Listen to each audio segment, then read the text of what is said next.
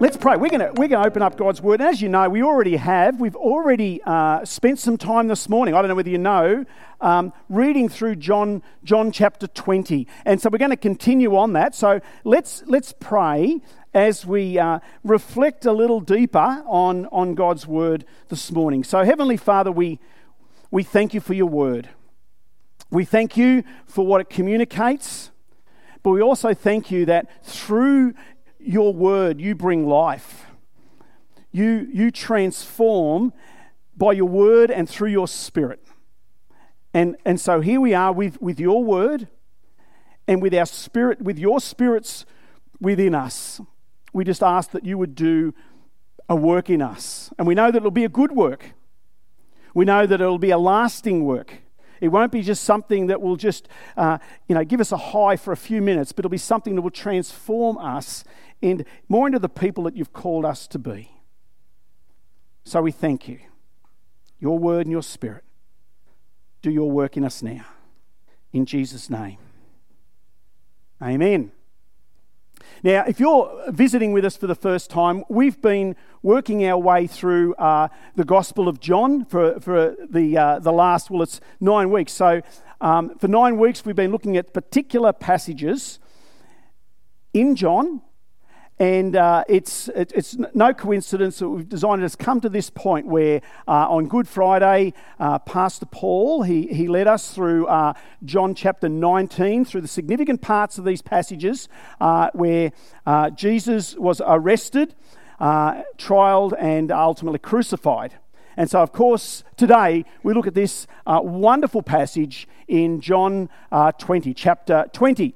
And Cassandra read those parts of the passage during our worship time this morning to give us a glimpse of the significance of today. And so today what I'm going to do is I'm going to pick that up immediately after that resurrection account. So if you've got Bibles with you, we're going to be looking at John chapter 20, verses 19 through to 31. Hang on, just don't get distracted. Forgot this over here. So 19 through to 31. Many of you would know this wonderful account. Now, just to give you a background, look, for most of you, you know this passage so well. Jesus has been crucified. He was buried, and he rose again on the third day. And we heard that account just earlier in the service. And the rumours had started circulating. The rumours had started circulating after that Jesus was alive. The tomb was empty, and that he had been seen by certain people. And so all of these rumours, could this be true, that Jesus actually has risen? Or there'd be others going, well, no, certainly this couldn't happen. We reckon it was probably the Romans who hid his body. Or others could have said, oh, look, the disciples could have stolen his body. There could have been a whole lot of different things and opinions that could have occurred. But regardless of that, there is no doubt that the grave was empty. And so we pick up this story after the resurrection account, John chapter 20, starting at verse 19. It's be up on the screen or follow in your own Bibles. On the evening of that first day of the week, when the disciples were together, with the doors locked for fear of the Jewish leaders, Jesus came and stood among them and said, "Peace be with you." After he said this, he showed them his hands and side. The disciples were overjoyed when they saw the Lord. Again, Jesus said, "Peace be with you. As the Father has sent me, I am sending you." And with that, he breathed on them and said, "Receive the Holy Spirit." Now, Thomas, also known as Didymus, one of the 12, was not with the disciples when Jesus came. So the other disciples told him, "We have seen the Lord." But he said to them, "Unless I see the nail marks in his hands and put my finger where the nails were and put my hand into his side, I will not believe." I will not believe. Thomas Is anyone here called Thomas? There's always going to be sorry, Tom. There's always going to be a Thomas. This one is probably the most famous Thomas of all, and unfortunately he gets this tag, Doubting Thomas, and it's almost like it goes together, Doubting Thomas, if that's his first and last name.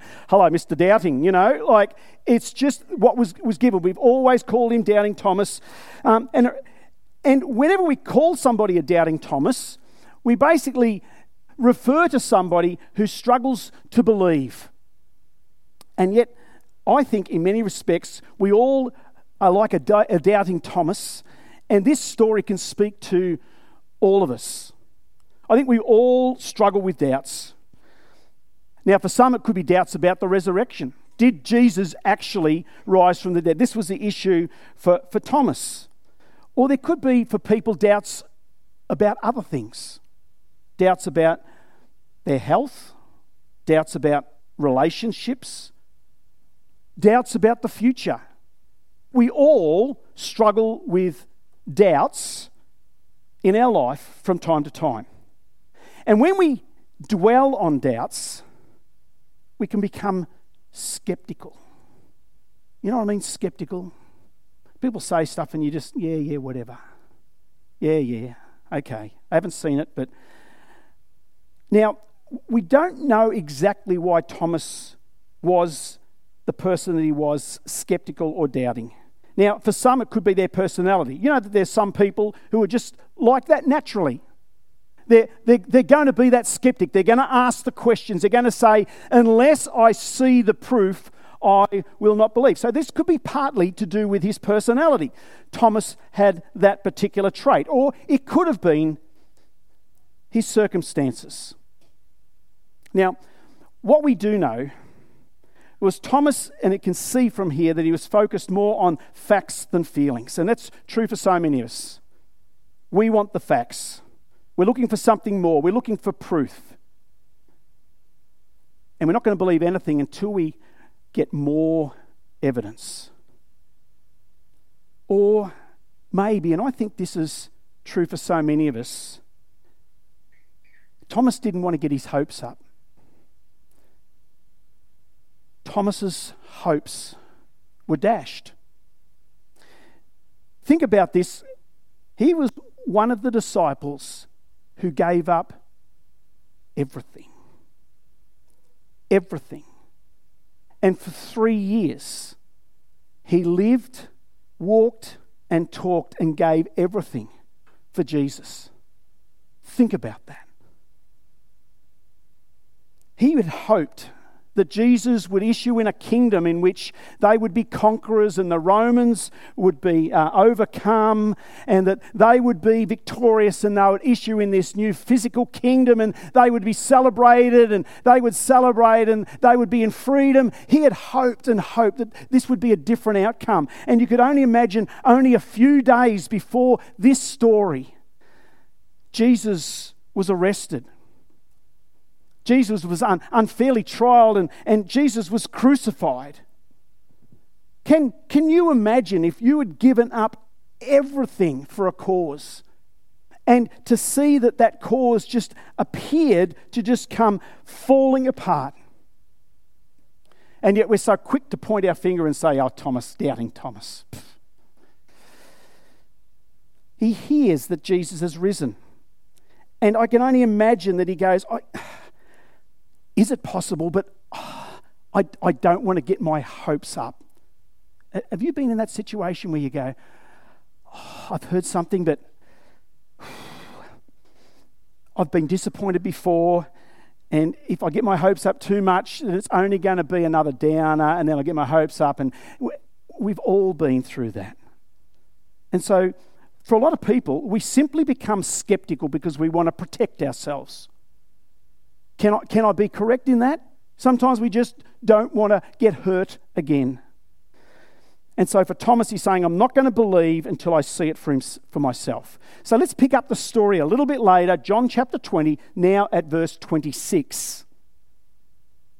A week later, his disciples were in the house again, and Thomas was with them. Though the doors were locked, Jesus came and stood among them and said, Peace be with you." Then he said to Thomas, "Put your finger here, see my hands, reach out your hand and put it in my side. Stop doubting and believe." Thomas said to him, "My Lord and my God." Then Jesus told him, "Because you have seen me, you have believed. Blessed are those who have not seen and yet have believed." Now, this leads us, I think, to three things that I just want to dwell on in this passage. Three things. There's more than that, but let's just focus on these three things. And the first one I'd like to focus on is this. Believe the eyewitnesses. Believe the eyewitnesses. What do I mean? Look at this story. The first time Jesus appears, Thomas was not there.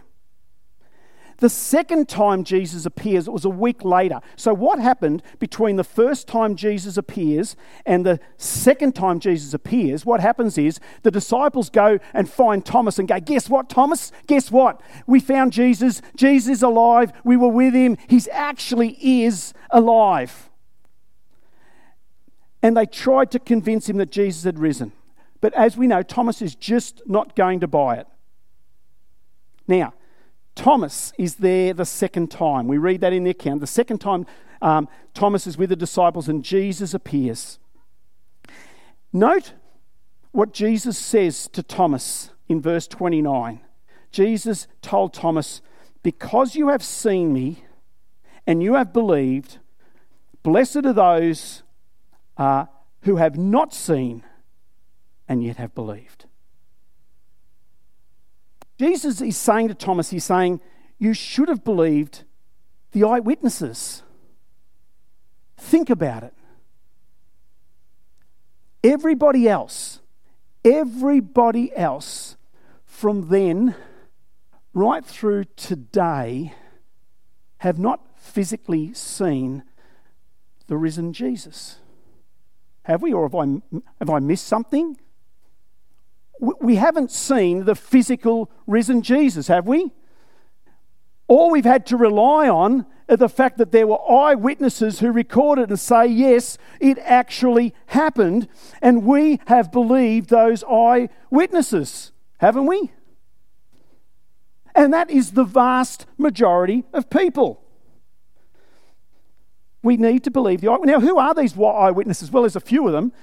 Some of the key ones are Matthew, Mark, Luke and John. How about them as eyewitnesses? And they wrote a pretty, exhaustive account, all four of them. They listened, they saw, they touched, and they interacted with Jesus. Now, some think just believing eyewitnesses, it's not enough. It's a bit like a doubting Thomas. I mean, we need more than just believing the eyewitnesses. Thomas said, I'm not going to believe you guys. I need to see it for myself. Some people think it's not good enough. Think about every bit of historical information, events and sources that you've heard about. What percentage of that have you seen with your own eyes? Historical events. I was going to say things like World War II. There may be some people here who've... World War I, the incorporation of our Commonwealth. These are all events that significantly affect how we live right now. Agreed? Decisions that were made generations and generations and generations ago, we live and experience because of that, but we weren't privy to the physical seeing, the touching, the listening, or whatever to those events. Were we not? No. But we believe it. We take it because we believe credible eyewitnesses. Do we not? We've got credible eyewitnesses right in front of us right now. And yet so often we get like Thomas and go, it's not enough. And yet here it is here where Jesus says, and I think it's a profound statement that so often we just see as a little bit of a tag on the end of this wonderful little story. Jesus said to Thomas, "Because you have seen me, you have believed." This part of it is for us. Blessed are those who have not seen and yet have believed. That's 99.999999% of the population of the world, you and I. Believe the eyewitnesses. Second point is this. Don't give up on the doubters. Don't give up on the doubters. Look at this story. Thomas says, "I won't believe unless I can touch and see." Touch and see. And in this second meeting, a week later, Jesus goes straight to Thomas and he says to Thomas, "Touch and see." Now, we know that everything that was done back then wasn't necessarily recorded, but obviously for, the author John, he wanted to record the key pieces of information. All right? In this, we didn't hear that Thomas goes up to Jesus and says, "I need to touch and see." As soon as Jesus sees Thomas, he says, "Touch and see." Thomas would be going, "Hang on, how did he know? How did he know that I wanted to touch and see?" Thomas realises that Jesus has been there all along. All along. Thomas here thinks he's chasing Jesus. I actually think it's the other way around. It's the other way around. Jesus has been chasing Thomas. For us, things change when we realise God was there all along. We've all been in parts of our life, dark times, times of poor health, times when we've just been disappointed with people, disappointed with God, with failures, with doubts. And yet it is sometimes when we just think that we've been running away from God. He's been there all the way. He's chasing us. And for some people, we can turn up at church every week and still be running from God. We can be seeking to run away from Him because we've just been hurt and disappointed. All we need to do is turn around and there He is. I think I've told this story once before. I had a friend who was a youth pastor. Before he became a youth pastor, he was a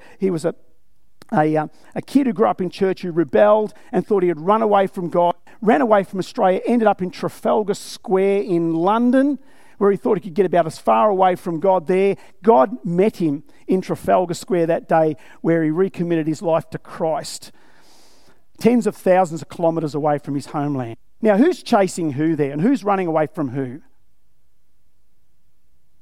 Sometimes you think you're far from God, and yet God is right there chasing you. And so look at Thomas. I find this fascinating. Jesus says, "Thomas, touch and see." Now, we don't record that Thomas goes, "Okay, I will touch and see. Let me examine these wounds, and I'm going to spend a moment just checking out that this is actually legitimate." Do we read that? Do we actually see him doing a forensic test?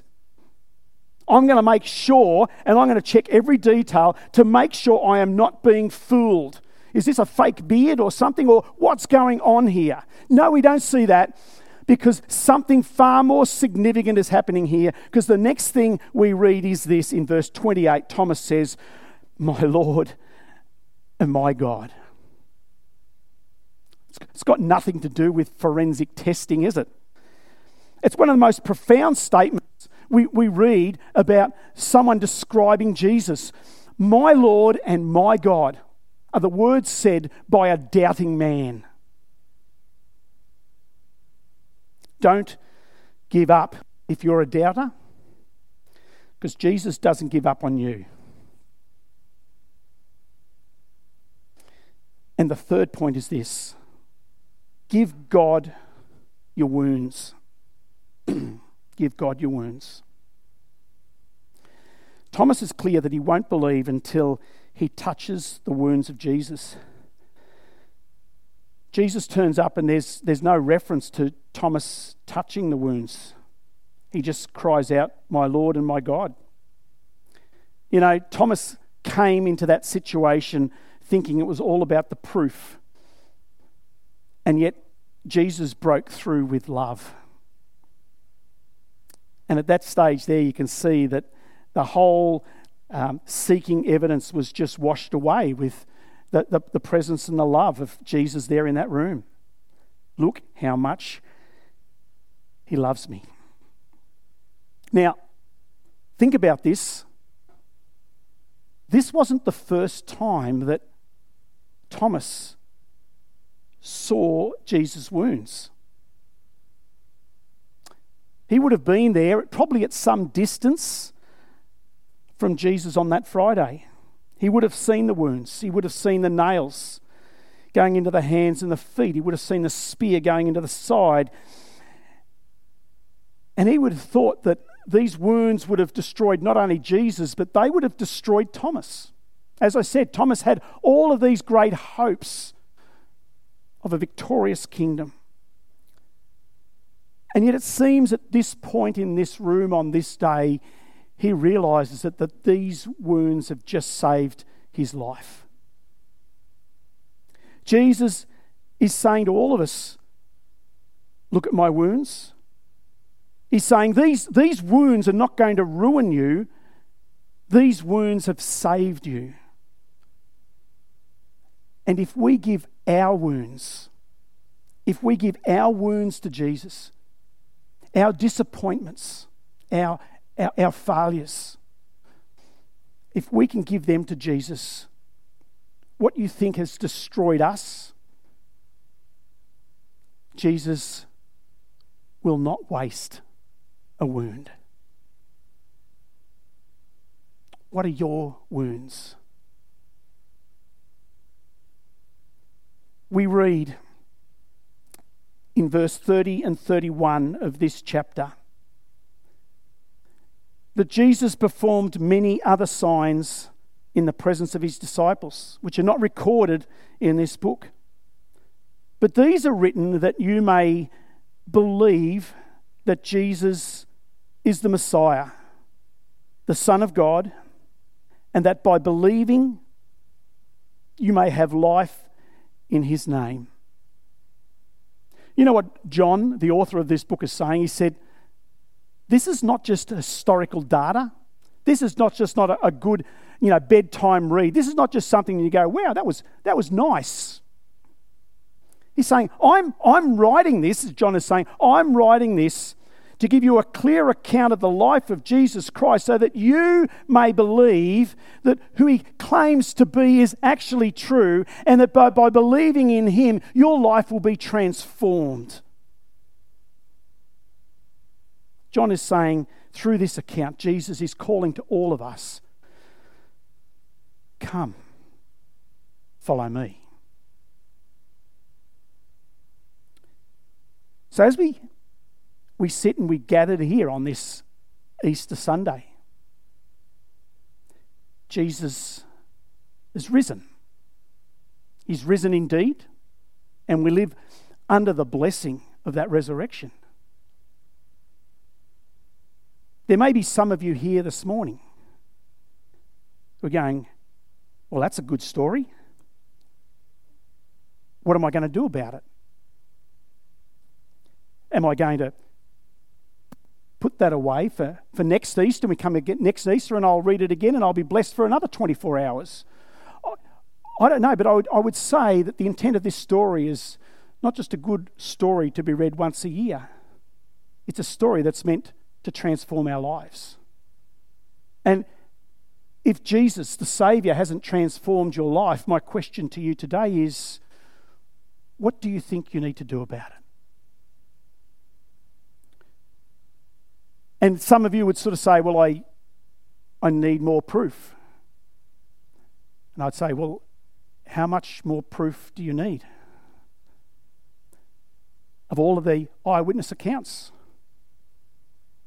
of the church of the last 2,000 years, through all its ups and downs and ins and outs, that Jesus Christ has continued to reveal himself through all sorts of people, through his word and by his Spirit.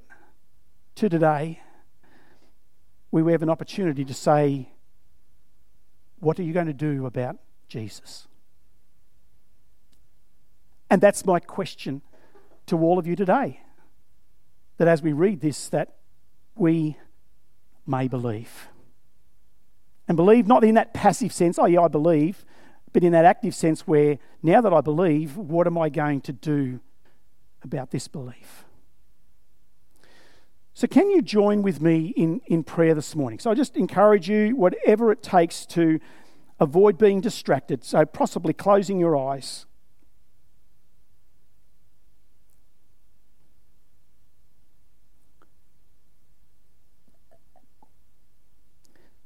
Just want to say, Heavenly Father, we thank you. We thank you for your word. And as we look at this story, we see ourselves doubting Thomases, looking for excuses. It's never enough. Well, we say, Heavenly Father, here are the eyewitnesses. Here's the evidence. Here's the story. And I want to pray, Heavenly Father, for those here this morning who, like Thomas, are saying, I want to believe, but I'm struggling. I say, Heavenly Father, I pray that as you chase Thomas, we just pray that for all of us that we've taken a moment just to be able to turn around and see that you are and have been with us all the way along. You haven't abandoned us. You've been chasing us and you're just waiting for us to stop running and turn and look to you. And I pray that today we'll have that moment where we see the risen Lord Jesus and we can explain and exclaim, my Lord and my God. My Lord and my God. Take my wounds. Take my failures. Take my rebellion. I surrender that all. It's all worthless. And without you, it'll basically destroy me. But I thank you, Lord Jesus, that your wounds have saved my life. Your death on the cross paid for my sinfulness. And it's a testimony to the risen Lord that he has conquered death, conquered sin, and through this we find forgiveness. So, Heavenly Father, we surrender. We surrender to you. Thank you for your Son, Jesus. I give you my doubts. I give you my fears. I live for you and you alone.